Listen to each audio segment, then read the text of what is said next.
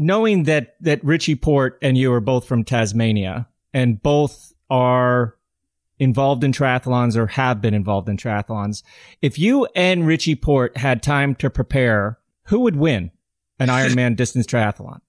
Because I know that Richie sure can swim really well. We nicknamed him the Fish when he came to Saxo Bank back in 2010, I believe. But how is he at running? Does he have a chance, or are you guys pretty evenly matched there? Well, he's got one limiting factor is the length of his limbs. He's got to take about twice the number of steps to me, so that's a bit of a tricky one for him.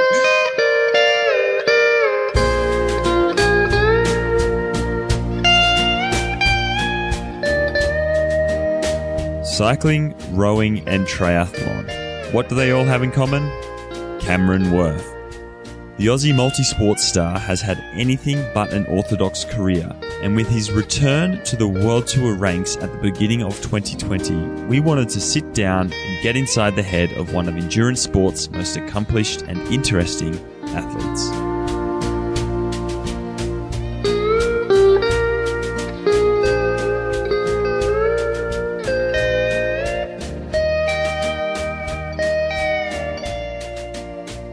Hello and welcome to another episode of Put Your Socks On.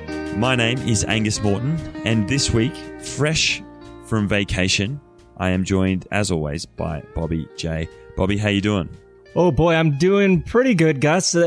Fresh off of vacation is kind of a term that I'll use lightly. It's amazing how once you do connect, and I told you last week that I'm not really good at connecting, but was able to kind of find my stride a little bit, and getting up in the morning, riding the beach cruiser on the beach, looking for sand dollars and little things that washed up on the beach. I'm kind of enamored with that sort of thing. Just had a great time. And I actually embraced vacation a little bit more than I think I ever have. And kind of to the point where when it was time to leave, instead of saying, oh, thank goodness this is over, I kind of said, wow, that went by pretty quick. Yeah. Loved riding the bike on the beach. That was phenomenal. Got to play golf a couple times. Went crabbing. I don't know if I told you that the last time. That was the first time I've ever done that. That was pretty cool. But yeah, slowly getting back up and running here at home. Looking forward to getting back at it. There's no doubt. Not much else has changed besides maybe my tan lines are a little bit more evenly balanced than they've been in a while. But yeah, had a great time. How was your week? Mate, crabbing. I used to do crabbing where I lived back in Australia. We'd go mud crabbing, and we'd get off the boat with a big spotlight, and you'd go down in the nighttime, and you'd coast along the shore, and you'd high beam them with the spotlight, and they'd freeze, and then you'd just pick them up out of the water. Mate, my week's been busy. Not much to report, to be honest. Just head down in Colorado with plenty of work on. So you know, just same old. And this week it seems with this sport of cycling, things have picked up. But as with the kind of COVID situation around the world, it's not quite smooth sailing. What's been the week in sport of cycling?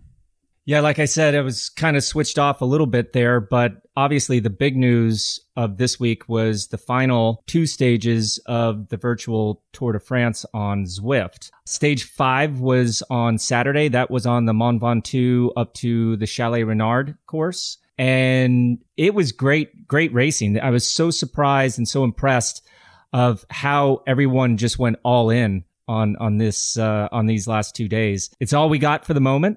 And everyone gave their all. So it was pretty exciting to watch.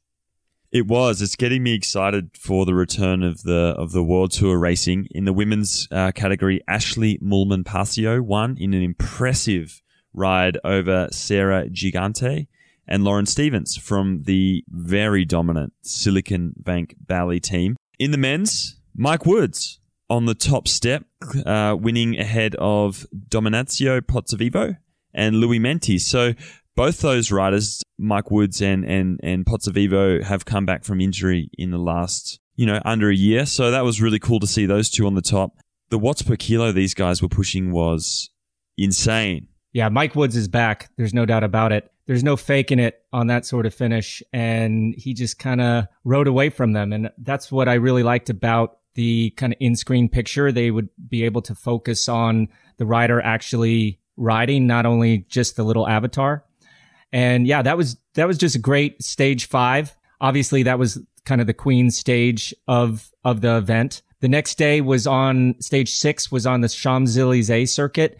And before we get into the racing, I just have to take my hat off to all the programmers at Zwift for putting in such detail along the course. I was honored enough to have ridden the Tour de France or finished the Tour de France, I think 7 out of 9 times. And that was always a special, I mean, that's what kept you going in that last week when things were going maybe a little bit negative. You were just like, man, it's all going to be worth it when I ride on the Champs-Élysées. And I have to say, from my perspective behind my phone as I was streaming it, it was pretty darn accurate. And, you know, memories coming through of, you know, getting on those cobblestones. When I did it, we used to turn around like a U-turn right before the Arc de Triomphe, but now they actually do the longer lap around it. And that always made more sense to me. I don't know why they just started doing that recently, because I mean, obviously that's a big intersection for traffic at the top, and maybe they were trying to keep it clear and now they don't really care. But you know, the whole effort that was put into that, the detail that was put into that, just have to thank them for making that happen. Yeah, and we saw Lauren Stevens again. She has been on the top or at the front of every stage, it feels like, over the last 3 weeks. So again, Tibco Silicon Valley Bank winning another stage. April Tassi, from Trek Drops was second. Another strong showing after a couple of stage wins early on. And then Georgia Simmerling and Chloe Dygart from Team 2020 were third and fourth, respectively. I definitely predicted that Chloe would figure out that little sprint there at the end. And she didn't quite do that. But how cool was that for Lauren Stevens to actually win the final stage while wearing the yellow jersey? That's got to be a dream come true.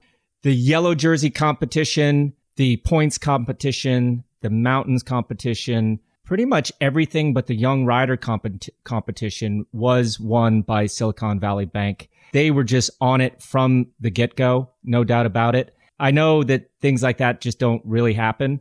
So I just want to congratulate all the members of the team, as well as the team manager, Rachel Hederman, as it must have taken a lot to get all these women on 3 different continents ready to race each and every week. So great racing from everyone. All the women were fantastic. And what happened in the men's?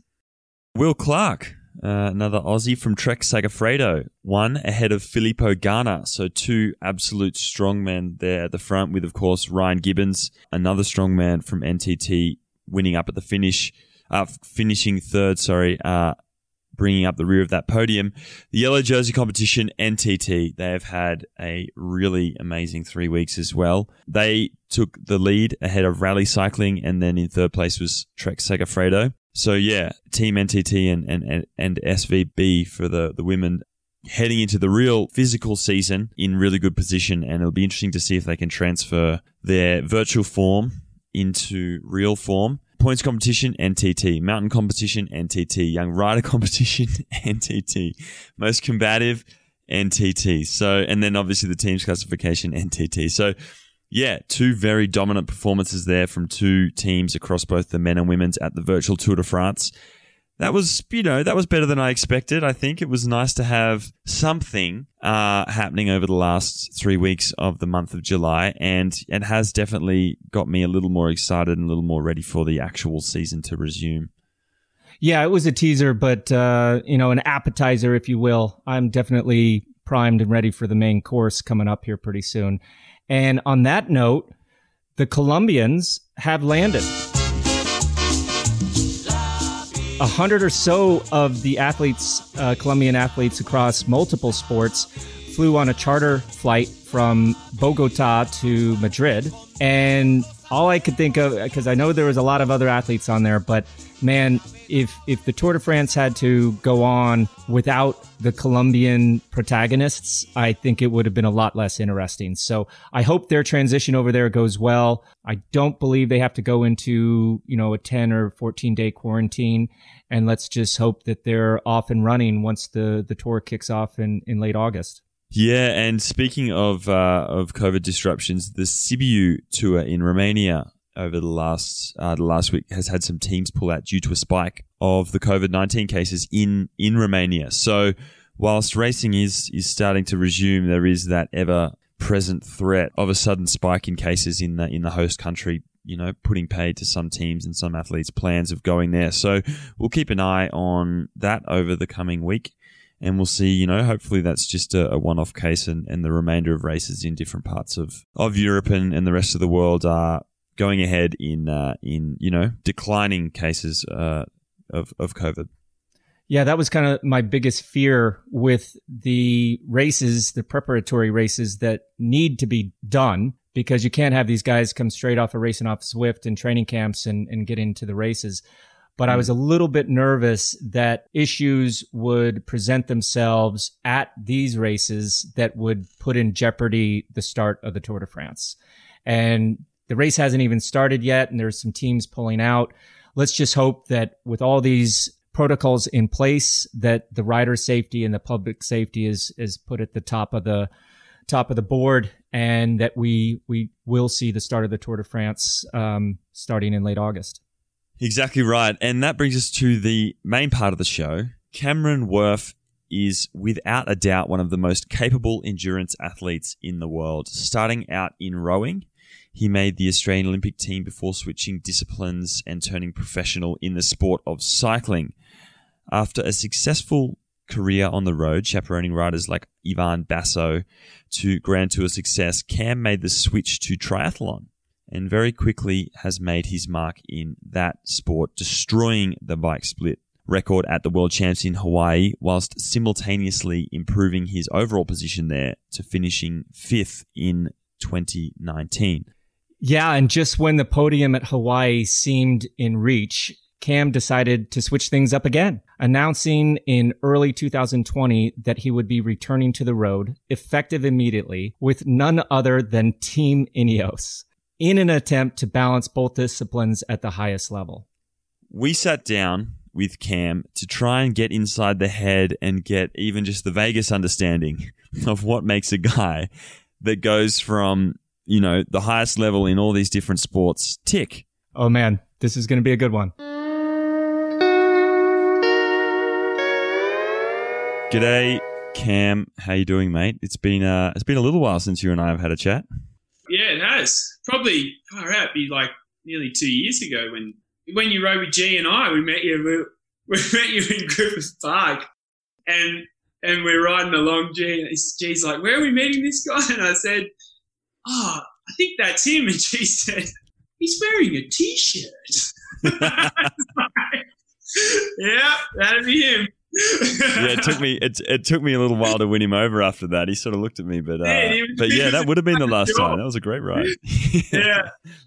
I don't know if that was before, like the first year, like before he'd won the Tour, or it was last year after he might have been 20. It was just before. It was before he won the Tour. Yeah. I still credit that ride as one of the crucial training sessions that he had before he went on to win the Tour de France, actually. Absolutely. I mean, that's our favourite, just sort of, general sightseeing ride. We ride all day through Hollywood, just up and down and around. And that's been good for us. And where are you at now? I mean, since then, you were living in the US. You're obviously Australian. Yep. Where are you at now? I'm in Andorra. So, yeah, it's like an island. In fact, I reckon, like Tassie, Andorra, I guess New Zealand are probably the 3 safest places to be on the planet at the moment. Like when the crap hit the fan, we've got 2 borders we can just shut.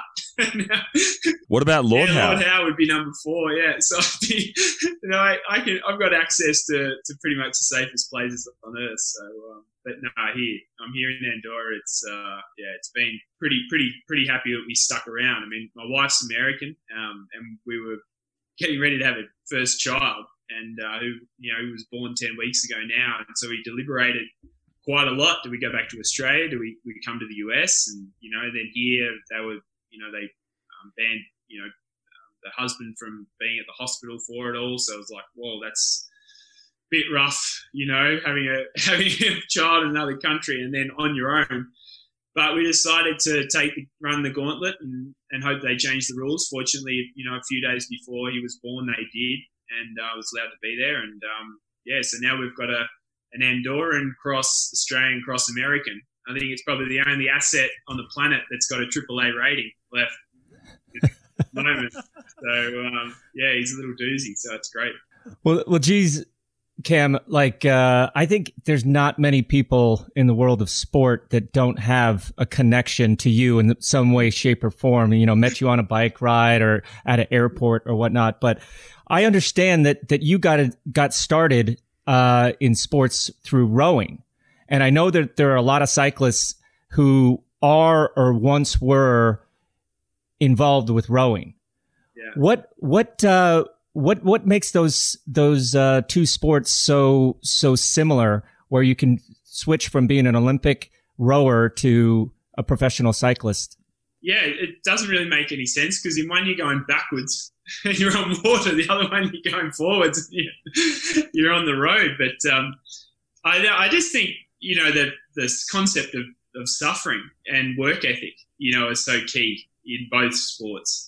And accountability to your teammates. I mean, in rowing, obviously you're in a crew where you rely so heavily on each other. It's the weakest guy.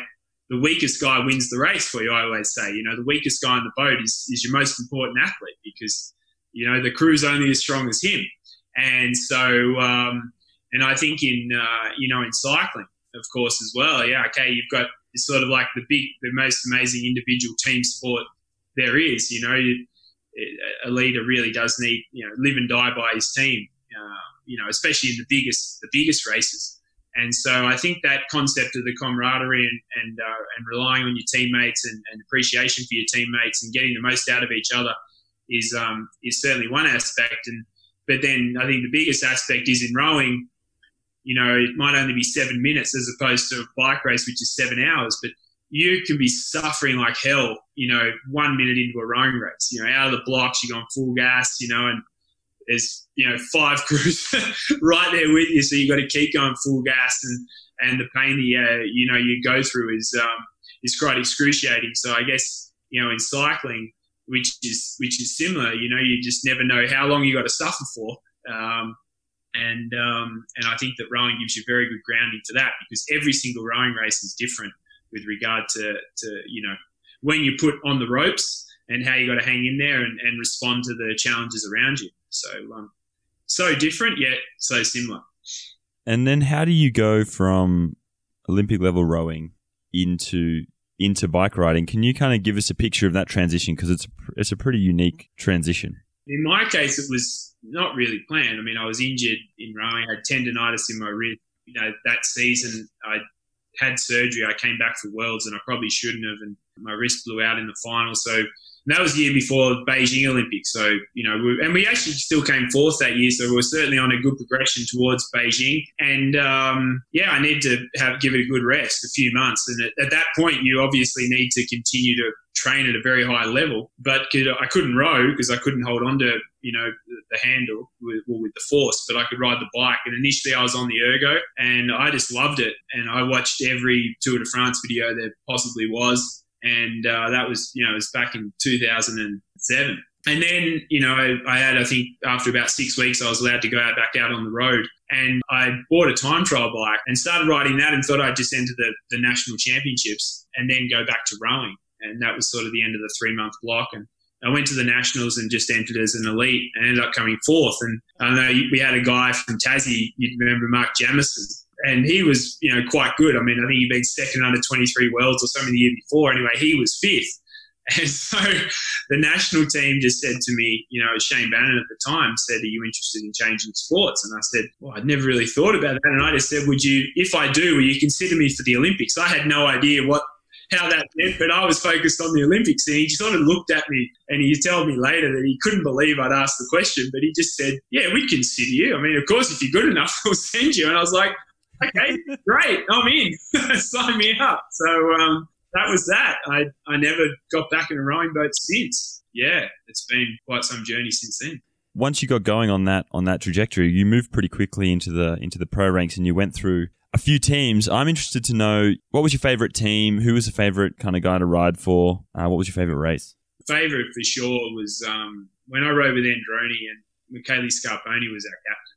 And I mean, that was incredible. I'd actually turned professional the year before with Fuji Cerveto, but I got glandular fever. And to be honest, I was really nervous about, I mean, that was a pretty horrible experience for me. I'd never been sick or injured in my life. And I started out quite well. I think my first pro race was Catalunya. I think I was in the top 20, like the first time I'd ever raced a World Tour race. And then I got sick. Probably not surprisingly, I dug so deep to do that, at a very early point in my cycling time. And the rest of the year was horrible.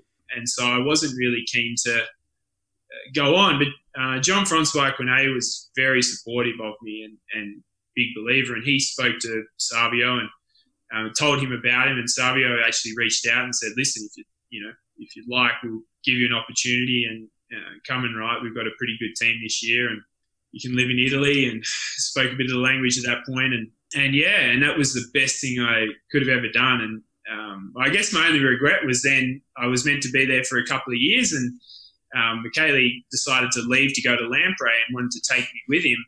And when other teams found out about that, I got quite a few offers from other teams, and one was Liquigas, and I'd always wanted to ride with Basso. And so I ended up doing that, but I kind of regret not staying with Savio that extra year because, I remember him saying to me once, it was in Torino Adriatico, and the first day he wanted me to go on the break, and I missed the break. And at the end he said, Cameron, what happened? How'd you miss the break? And I said, I tried, but I was hurting and I didn't want to, not make it to the finish, blah, blah, blah. And he said, listen, if you want to go on the breakaway, you have to pretend that the 50K mark is the end of your race. If you get to there and you're not in it, you're that exhausted that you cannot continue. And I remember the next day I attacked, I chased the next attack, I attacked again, I chased the next one. I finally got away, and when I got away, I went on my own, and there was a few guys coming across, but I was just pinging it. And when they came across, they were, Dio, slow down, and I was like, no freaking way. I want to be in the break. And then I remember hitting them in the last sort of 20K. We had a bit of a climb, and I actually almost held on and won on my own. And sort of a selective sprint group, and Benati ended up 20, 30 guys gobbled me up in the finish. And it was Liquigas that chased me down, incidentally, actually. And I ended up, but yeah, there was just so many amazing moments that year with Scarponi. He was just a great leader. Any time he ever asked you to ride on the front, he invariably won, and did the Giro, and that was pretty amazing. So that was certainly a year I cherish. So jumping around from Androni Giocattoli to Liquigas Cannondale Champion Systems, back to Cannondale. Right around then, 2015, was that the time that you started transitioning over to triathlons? No, I wanted to transition out of the sport, to be honest. Aldo Sassi was just a huge advocate for me, and was so lucky to be one of his athletes. And, he had a lot of high expectations for me. And in training, I was immediately surrounded by Cadell and obviously Ivan and those guys. And, I could train really well. At Mappe, I remember at the time I broke Cancellara's aerobic power record, So, physiologically I could do some great things. I could beat Basso's times on Campo di Fiore and Chiavignoni's test climbs that he'd do before the Giro when he'd win. But then I'd go to a race and I'd suck in comparison to that. I was decent. I'd get some decent results, but I certainly wasn't one of the big guys. And even as a domestique, like as a worker, I couldn't quite figure out how to put that to good use. And so, I felt like I was just banging my head against the wall. I love training. I love riding my bike. I love the work part, but I was just not performing at the level that I should have racing. And I was 30 and I was like, I don't want to waste the productive years of my life, filling in the peloton. And so I spoke to Cannondale about that, told them how I felt. Obviously, they were going through the merger and everything at that time. I had a contract still with Cannondale at that point.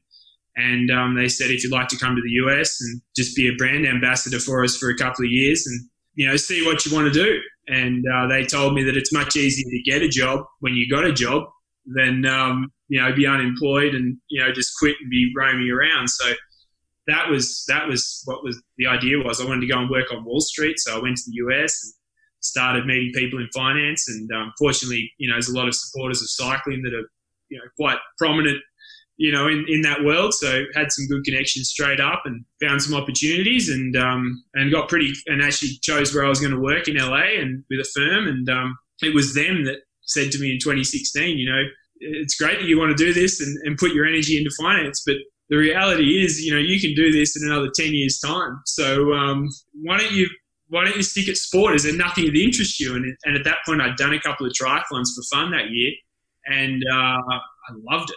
I mean, I just had on the start line. I just wanted for the first time, since rowing days, I just wanted to be at the front again.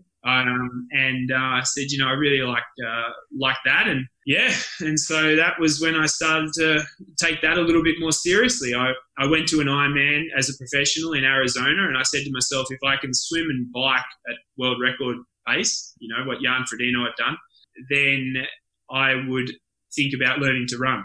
And so I trained for a few months in the pool, managed to swim with the front group. I rode just over 4 hours. I think I got off the bike a couple of minutes quicker than he did when he broke the world record.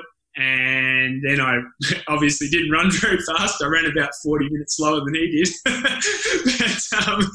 but I thought, you know what, maybe I could do this sport. And I went back to Australia for the summer. I was still on the fence. It was either go and work in finance or, maybe have a look at triathlon at that point. It's the end of 2016. And, Tim Kerrison called me just randomly out of the blue, as fate would have it, in January, and asked me if I'd like to come up and train with Froomey for a couple of weeks. And I was like, well, that's a pretty cool opportunity. This might be the last thing I do in sport ever. Why not go out with a bang and train with the Tour Champ? And, we had an amazing couple of weeks. And, he and Tim showed quite a lot of belief in me that there was still a bit left in the tank. And I mean, at that point, asked me, did I want to come back to cycling or, do something else? I said, I'd had done some Ironmans and was pretty keen on that. And Kero felt that it was probably a sport that suited me. So, here we are a few years later, still here, still doing it. What was the hardest part of that transition? I guess running. Running was the big thing. I mean, I hadn't done any running. I mean, swimming I could pick up reasonably quick to a certain level because you have feel from rowing. You understand the concept of, leverage through the water and, not ripping the water. You realize you got to place and pull yourself past a certain point is the most efficient way to move. Not only that, the swim is the only drafting part of the event. I mean, you start in a pack and you quickly learn that if you're behind someone or beside someone, you actually get quite an effect, so you're prepared to fight. I mean, I really fight to hold on to the feet, of the faster guys, which is a concept you learn from cycling. And it's very similar. I mean, when you're having a good day and someone's sort of trying to fight with you, you just keep fighting and eventually they wilt. When you're having an off day, you fight, you're okay, yeah, you take that one, and then you slip back and next thing, boom, you're gone. So there was a lot of, familiarity with the swim. Obviously the bike was pretty straightforward. And then, but the run is just something I had done very little of. And obviously being hunched over on a bike for so many years doesn't really prepare you well for that. So that was something that took some time and patience. That was the big thing. That was where I was fortunate to have Kero initially, and then the guys from Nike that, building the foundation. They said with everything you've done, you've got a strong foundation, which is why you don't get injured. You've got to do the same with running. It might take an extra year or so, but, it'll be better for you in the long run. And so now I think we're in a pretty good spot with it all. And Richie Port tells me, I mean, I know that the triathlon is self-supported, like you have to change a flat, correct? And Richie says that you can't change a flat tire. Is that true? And if that does happen in a race, what's the deal? What happens there? Touch wood, I haven't had to do it, but we do have support. In the biggest races now, they have a couple of guys with a motorbike and they tend to stick around at the front of the race. So generally I'm up there. So that's fortunate. But, we did the Everest Challenge last year and on the Madone. I mean, probably the worst climb in the world to do the Everest Challenge. Certainly not like, it's like if you think of where Lachlan did, it's like the polar eclipse, you know, every single corner you could possibly imagine. I think it takes longer to get down that thing than it does to climb it. The road's so bad. I had a flat tire. I was lucky that Jakob Fuglsang was there actually, because he was able to give us some pointers, because he's obviously a mountain bike world champ, so he's very good at that stuff. So I've improved a lot, you know, since that time with Richie where I've struggled in the past. And for every cyclist, I mean, the running definitely has to be the most difficult to learn, because a lot of us swim in the off season. Obviously, we're on our bikes all the time, but I always had the philosophy, if you're standing, you should be sitting. And if you're sitting, you should be laying down. So, you know, anytime I had to walk anywhere when I was a professional cyclist, like even if my wife wanted to go to the mall, or if we were in Paris after the Tour de France and she wanted to walk around to all the museums, I was like, no way, get me a wheelchair. So the work ethic that you must have had to shown there to improve your running as much as you have is quite impressive. And now what are the times that you're shooting for in that marathon after the end of that, mile and a half swim and 110-mile bike? What is the kind of standard or goal that you have for that run leg? Yeah, well, I mean, I've just back to the whole site. I mean, the problem is also you got such a big engine, you know, and you want to run, and so you can push your body to a certain point, and that's why most cyclists get injured when they run, because their engine, well, it's too powerful for the wheels, so to speak. So that was why I was very fortunate to have some very good advice to slow down, you know, just gradually build things up. And I started out, as I said, so that first one I did in 2016 was around 3:20, nearly 3 hours 30. I mean, it's just running. It's just sort of not walking pace. By April, May the next year, I was down to 3:10, 3:12. And I think by the end of that year, I ran when I qualified for Kona, I ran 3:01 or 3:02 when I qualified for a profession. That was the first year. That was 2017. Then the next year, I ran 2:53, 2:54. So, you know, I improved quite a bit. And then this last year, I actually ran, it was actually not in Kona, but in Ironman Italy, which I won, I ran 2:45. So that was, and I actually set the run course record at a course, which was, you know, it's probably, I mean, I guess I've got bike course record pretty much everywhere I've raced, but to set a run course record was quite a satisfying achievement for me to have that, because obviously you've had a lot of naysayers that will say, oh, he's just there to try and prove that he can ride fast and blah, blah, blah. It's like, no, I'm there to try and win the race. And I guess the running thing is something that I've enjoyed the most, because we all love improving, and I've had a long way to improve. I mean, that's 45 minutes in 3 years, I guess. That's a lot. So yeah, it's been great. And I think I can get down to below 240. I think I can be one of the better runners in the sport. I mean, I've definitely continued to improve, and I'll improve just by doing it more now. So, you know, these other guys have been doing it for a hell of a long time, and I've still got quite a bit to go, so it's good. And what is your favorite bit of tech that you use in triathlon or road racing, and how much has that technology changed in the few short years that you've been doing triathlons? I guess the clothing has been the biggest eye-opener for me, learning the big difference between different suits. You know, I mean, you think that position and all that stuff is really important, but it's, you know, at the end of the day, it's what the air is hitting, which is your clothing or your helmet. You know, they on the bike, they can be,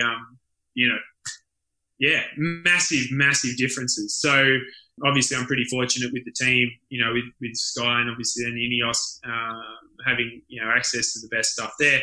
But then running, I was very fortuitous to come in at a time when the new Nike shoe came in, the 4%. So when Kipchoge had his first attempt at breaking 2 hours, when Nike did that in Monza. So I basically learned to run in that shoe. And obviously now I'm working with Nike, and, and I've got, newer evolutions of it and so forth. And so I've really learnt to run, with that technology. My technique that I've developed has been in those shoes. So I think that has had a huge impact for me, because a lot of other people, of course, have tried the shoes. They're incredibly popular, but it's not like everyone that puts them on runs faster. Some people run a little bit faster, others don't like them, because they run on their heel and it's very much a forefoot shoe. But I'd say that shoe, and learning how to run has been a huge advantage for me, just with the timing of coming into the sport. So that's, certainly a big game changer. That and the clothing on the bike. And you've set a course record at Hawaii, 3 years running, 2 years running? Yeah, twice, on the bike. And you've kind of steadily improved your position there, right? You were 5th last year. I think the first time you did it, you were like 18th or something. Just when it seems you're destined to get a podium there, you announced that you were making a comeback to cycling. What was the motivation there? I know that you and I think in our sporadic conversations over the last few years, this has kind of been nebulously on the cards. Are you still chasing triathlon? I mean, obviously you are. How's all this fit together? What's the master plan here? It wasn't so much as I guess it is a comeback to cycling. I'm back on the team and I'm back racing, but it was more an opportunity. We talked about me going onto the team all the way back in 2017. But at the time, I needed to run, and swim. And if I'd been injured or hurt or anything during that time, it would have probably really inhibited my progression in triathlon.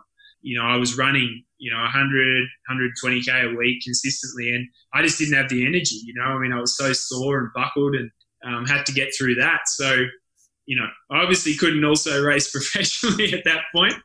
Yeah, so when this came up, it was more a case, I went to the camp in Mallorca in December, and I sat down and spoke to Dave, and I get along, quite well with all the guys, all the riders, and it's the first time I'd been around the entire team, all the staff and everything, and a lot of staff had said, you should be back doing some racing with the team. And so I just sat down and said to Dave, I said, look, people are talking, been saying this. I said, if you were interested, I said, I'm often with the guys anyway. I'm always fit, I'm always basically ready to go. If you want to have someone that you can call upon to just fill a gap, as opposed to pulling someone from this race or pulling someone from that race, or making someone who's a little bit injured or not quite in shape go to a race, and you can send me instead, I'd be more than happy to do that, because it's a great supplement for my training. And at this point, I feel like it can help, me progress towards, winning Kona. And he said, that would be fantastic. But at the moment they had 30 guys on the team. And so, but we're sort of thinking more next year, potentially doing that.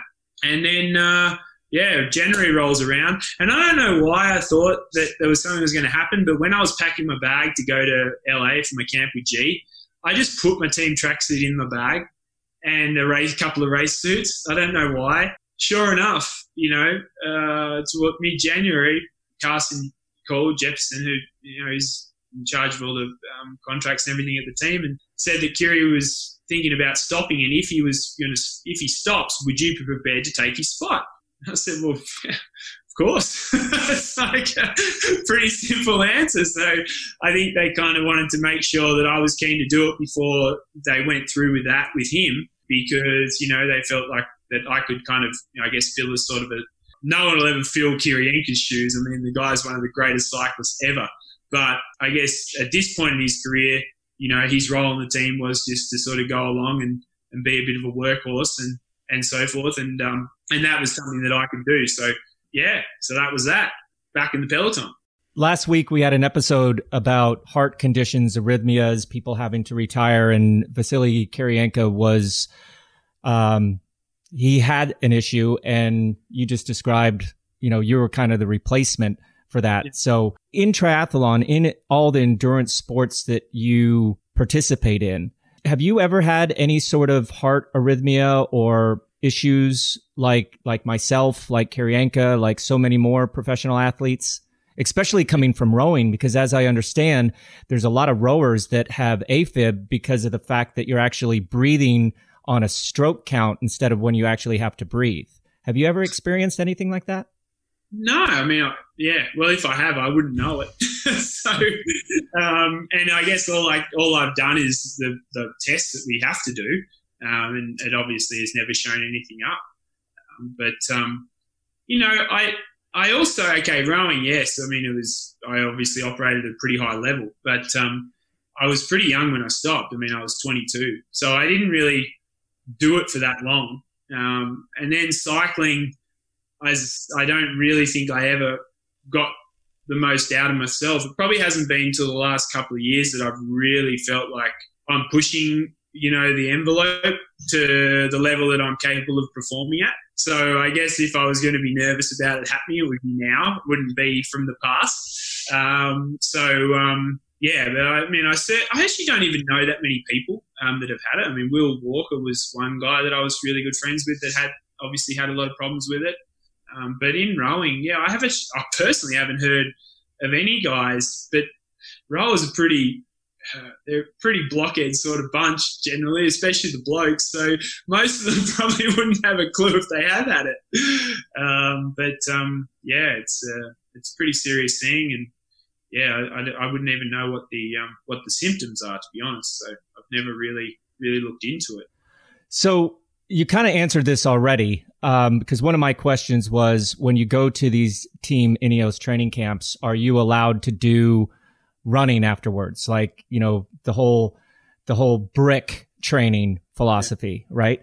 But you already mentioned that you come back from those training rides and you're pretty buckled. So you're probably not putting on your Nike running shoes and going for a run afterwards. We actually did. It was my stupid idea, and G thought it was a great idea, was to do a lap of Mallorca. And so we did. We actually started with a big group that not everyone was allowed to do the full lap. It was only me, G, Dylan Van Baal, Yogi, so Ian Stannard, Christian Knees and I. The rest had to do half the island. And we swapped the time trial bikes for the last, it must have been 150K. And it just became a team time trial. And we dumped Knees after about probably 50K. He didn't last that long, actually. And then, so it was just the four of us, and it was on. And about 10K from the finish, I don't know why, but at like 300K ticked over, I thought I'll be 10K, easy roll home. And I kind of just mentally switched off and just was swinging. And G went to the front, just drilled it and spat me out the back. Anyway, I rock up at the hotel, a minute or so later. And Tim said, well, punishment, off you go get your shoes. And he, not only that, I thought he was joking. I thought, yeah, righto, whatever. I went upstairs, put my shoes on, put my running gear on, came back down. And there's Kero with his bike helmet and his bike ready to follow me. It made me run 10K as punishment for getting dropped after riding 300K with those guys. So, yeah, my cross training has become quite a major part of the team camp, to be honest. I swim, we always make sure there's a pool. When I've been on camps with Froome, like Chattel, for example, will stop mid-ride and I'll swim in a lake, and he might keep riding, or he'll jump in and have a swim with me. And I mean, it was crazy with G. In LA, for example, the first year I'd go swimming, and the first week or so, and he'd just sort of meet me afterwards, and then he'd start getting on the bike an hour and a half earlier, and then meeting me after swimming. So, I think there's been a bit of a method to the madness, Harrison, of having me around his guys, because it's probably just made them do a little bit more here and there. And even Pavel Sivakov said to me the other day, he said, it's really great having you around because I never feel like I'm training too hard. So, my cross training is definitely not put on the back burner. It's the goal is that I can basically train with the guys, or do what Tim would think is the adequate amount of training for the guys at that level, and then do what I need to do on top of that. And in turn, it means that the other guys end up doing more than he'd even expect of them. So, I think it's been pretty good for everyone. And we all know that recovery is a huge part of what you guys do. And you may be an anomaly like the Energizer Bunny that doesn't need that sort of stuff. But what are the activities, those recovery day activities at Team Ineos camps these days? I remember, guys were playing chess, guys were playing pool. I don't know. What do you guys do? Do you guys ever switch off, or is it just laying in your bed, doing the recovery protocol, making sure that you're ready for the next day? Do you guys do anything fun that our listeners would like to hear? Oh, yeah. I mean, if there's any type of competition like pool table or ping pong, definitely there's always someone that's ready to challenge someone. PlayStation is a pretty big part of it. Kwiatkowski always makes sure there's a couple of PlayStations there. He and Luke Rowe are huge fans of that. Yeah, you don't see too many people just lying around, sitting around, doing nothing at these camps. People are reading books and, they're a pretty active sort of bunch all the time. It's sort of like, you get on the bike, you do your work, and then once you get off your bike, you completely switch off from that and mentally switch off. And I guess if you're sitting around on your bed staring at your phone or looking at the internet or whatever, people do, you are not really switching off from the sport. You're probably looking into it. Whereas I find that team, I mean, when you're not at dinner, you just never talk about cycling really. You're talking about all sorts of different things. It's probably one of the big advantages for me personally, being an English team as opposed to Liquigas, or where I spoke reasonable Italian, but not good enough to speak about all sorts of different topics. So yeah, I think that's the big difference I see at Ineos. It's just the fact that everyone switches off from cycling, but they're actually reasonably active. To my surprise, I mean, I'm looking around and people are here, there, doing all sorts of different things. As you say, chess is a big one too. At camp in Mallorca, and personally, I would go swimming most afternoons. So, pretty much every afternoon. So, yeah, we're all encouraged to be doing something. Certainly not sitting on a tot and doing nothing. What's next for you? What are your goals? I mean, I know COVID situations kind of turned 2020 season on its head, obviously, but for you, are you, looking to go back to Hawaii and go at the podium? Are you looking to do a grand tour? What's the goal? Yeah, Kona's been postponed till February, and I guess Kona is similar. Obviously it's not the Olympics, but it's a similar aspect in that everyone needs to travel there. So you need to come from all over the world, and everyone's got to travel. So you'd think that would be one of the last sort of events that would be able to be held again. So I'd say that's sort of doubtful. So it's fortuitous to me that I'm involved with the team, and I can kind of throw myself, well and truly into the cycling season, which is about to start. And obviously we're all crossing our fingers and toes and everything else that the season goes ahead as planned. And if that does, I've been told, I'll need to, there's a good chance I'll ride a grand tour. So I'm basically still, as I was at the start of the year, I'm reserved for absolutely every single race. So I could be called into anything. And that's what I've really, just learned. I just need to be prepared the best I possibly can for whatever opportunity comes my way. So that's what I'm doing. I'm training as well as I can, and being ready for whatever race that might happen to be. But yeah, I'm not really thinking about triathlon at the moment because for starters, there's none planned, and Kona is not even on the horizon. Having said that, from a training perspective, we haven't changed. I mean, I'm basically swimming 20, 25 Ks per week. I run 80 to 100K per week, and I ride, 5 to 6 days a week. I do all the rides with the guys. So, they're pretty long days. I mean, it's, 35, 40 hours a week, back to back. And I generally train around 6 days straight and then just have one rest day. So, I have one day where I do a longer run and a longer swim. So that's sort of more of a triathlon focused day. But, 5 of them, 5 days a week, I pretty much do every discipline, swim, bike and run that day, varying lengths and whatever. So from a training perspective, I'm preparing to go and win Kona one day, but we obviously don't know where that is. So, the running and the swimming is obviously much more general and working on different areas. That's, for me personally, I think this is an advantage, a huge advantage, because there's areas that I need to work on in both those disciplines that you need time for. And when you have to race all the time, it's quite hard to make those improvements because you're worried about how fast you're going and stressing about that. I'm able to just get in the pool and swim and feel it. And, I feel like I've improved a hell of a lot. And also running, I've been able for the first time ever just run, and do different types of run. I say 80 to 100K because it's around 7 hours of running. But some weeks I'll do, 4 of them in the trails where you only run, 40K as opposed to 70 when you're out on the road, So the body changing position and up and down and all those things are just things I'd never done. So I've really looked at this lockdown as an opportunity or this pause, I guess, in triathlon as an opportunity to improve on other areas that I never would have got. And I think will make me much better when we finally do get to Kona, whenever that is. So from a competitive standpoint, my focus is 100% on bike racing. Knowing that Richie Porte and you are both from Tasmania and both are involved in triathlons or have been involved in triathlons, if you and Richie Porte had time to prepare, who would win an Ironman distance triathlon?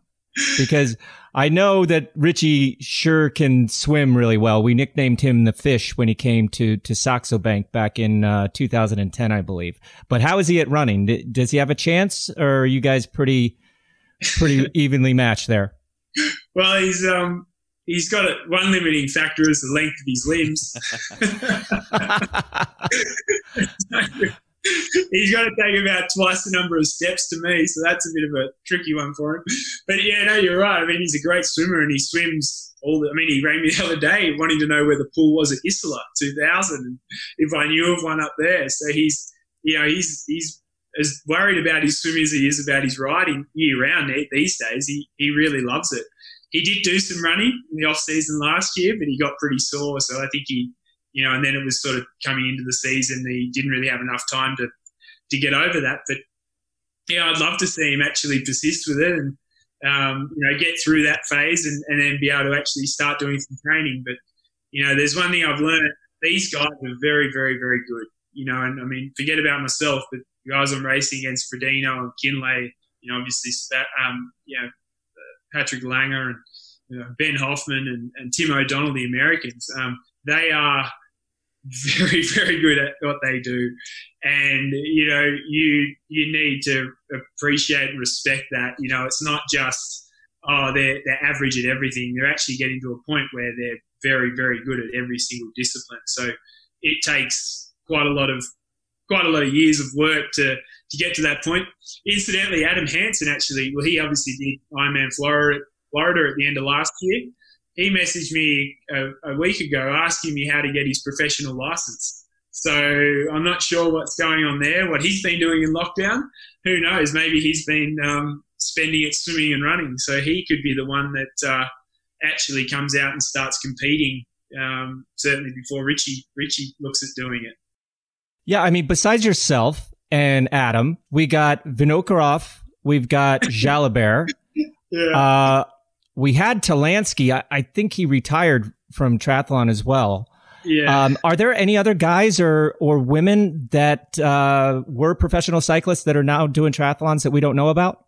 Not that I know of. Although, it was like when I changed from rowing to cycling. All of a sudden, everyone coming to cycling was an ex-rower. And now I hear about, people coming to Ironman that were ex-cyclists, but I'd never heard of them. So, yeah. But, Mike Woods, is very keen to do one as well. He certainly grills me every time he sees me, wanting to know, about swimming and how I run and different things. And there's quite a lot of the guys. Michael Volgren, I could run off a list of a lot of guys that have spoken to me in the bunch since I've been back about wanting to do an Ironman one day. So yeah, which is great. A lot of them also appreciate the level of the sport and they just would love to do one because they're fascinated by it. A lot of people generally know someone that does triathlon. It's a very popular sport. It's very different to cycling because it's a participation sport. I guess, you got gravel and different things like that, which is somewhat mass participation. But triathlon is really the epitome of a participation sport because, you can have some hotshot, exec from Wall Street, who just decide to buy the $20,000 bike and all the kit cam and caboodle and enter a race and go and do it. And he's finishing running side by side with a, 50-year-old grandmother who's doing her 30th Ironman for the year, that's experienced and knows how to grind out the day. And and this bloke's, walking, and everyone has their own experience, and it's not so much about who wins and loses. It's about the journey is the word. So it's a great sport like that. And mate, on that note, it has been quite a journey for you up until this point, and I'm sure the journey will continue in unexpected ways. Thank you so much for coming on the show. It's been a real pleasure, and it's been a real pleasure watching you, mate, especially the last few years, just pushing in every element, particularly on the run. That improvement is mind-blowing.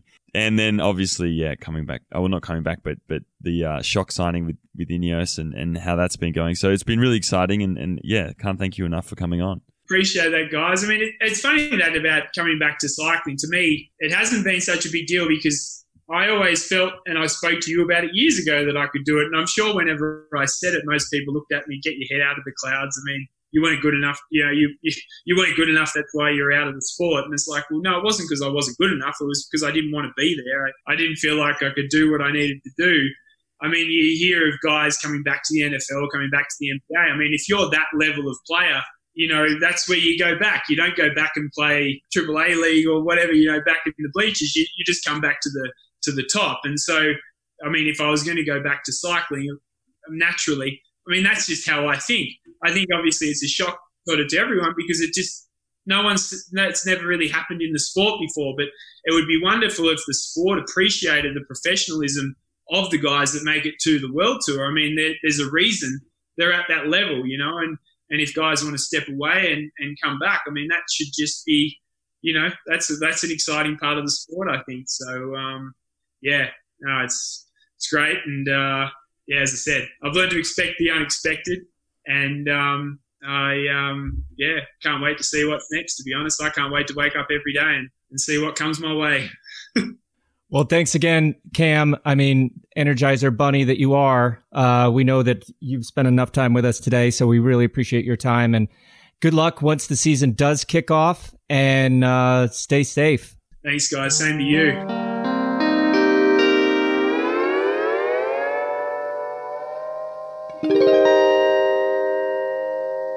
And that's it, everyone. That's all we have time for this week. Hope you enjoyed this episode, and thank you again to Cameron Worth from Team Ineos for joining us.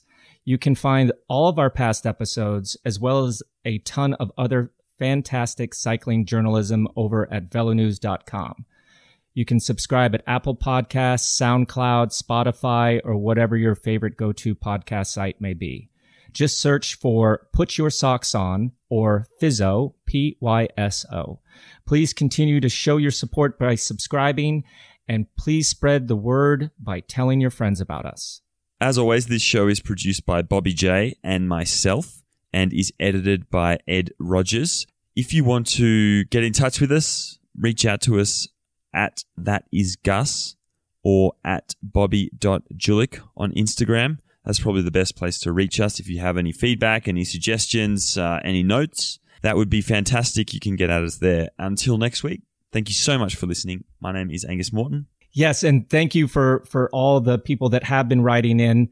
Maybe we don't have time to respond to each and every one of them, but we have been reading them. We have been taking stuff on board. So thanks again for that. And as always, stay safe, stay sane, and don't forget to put your mask on.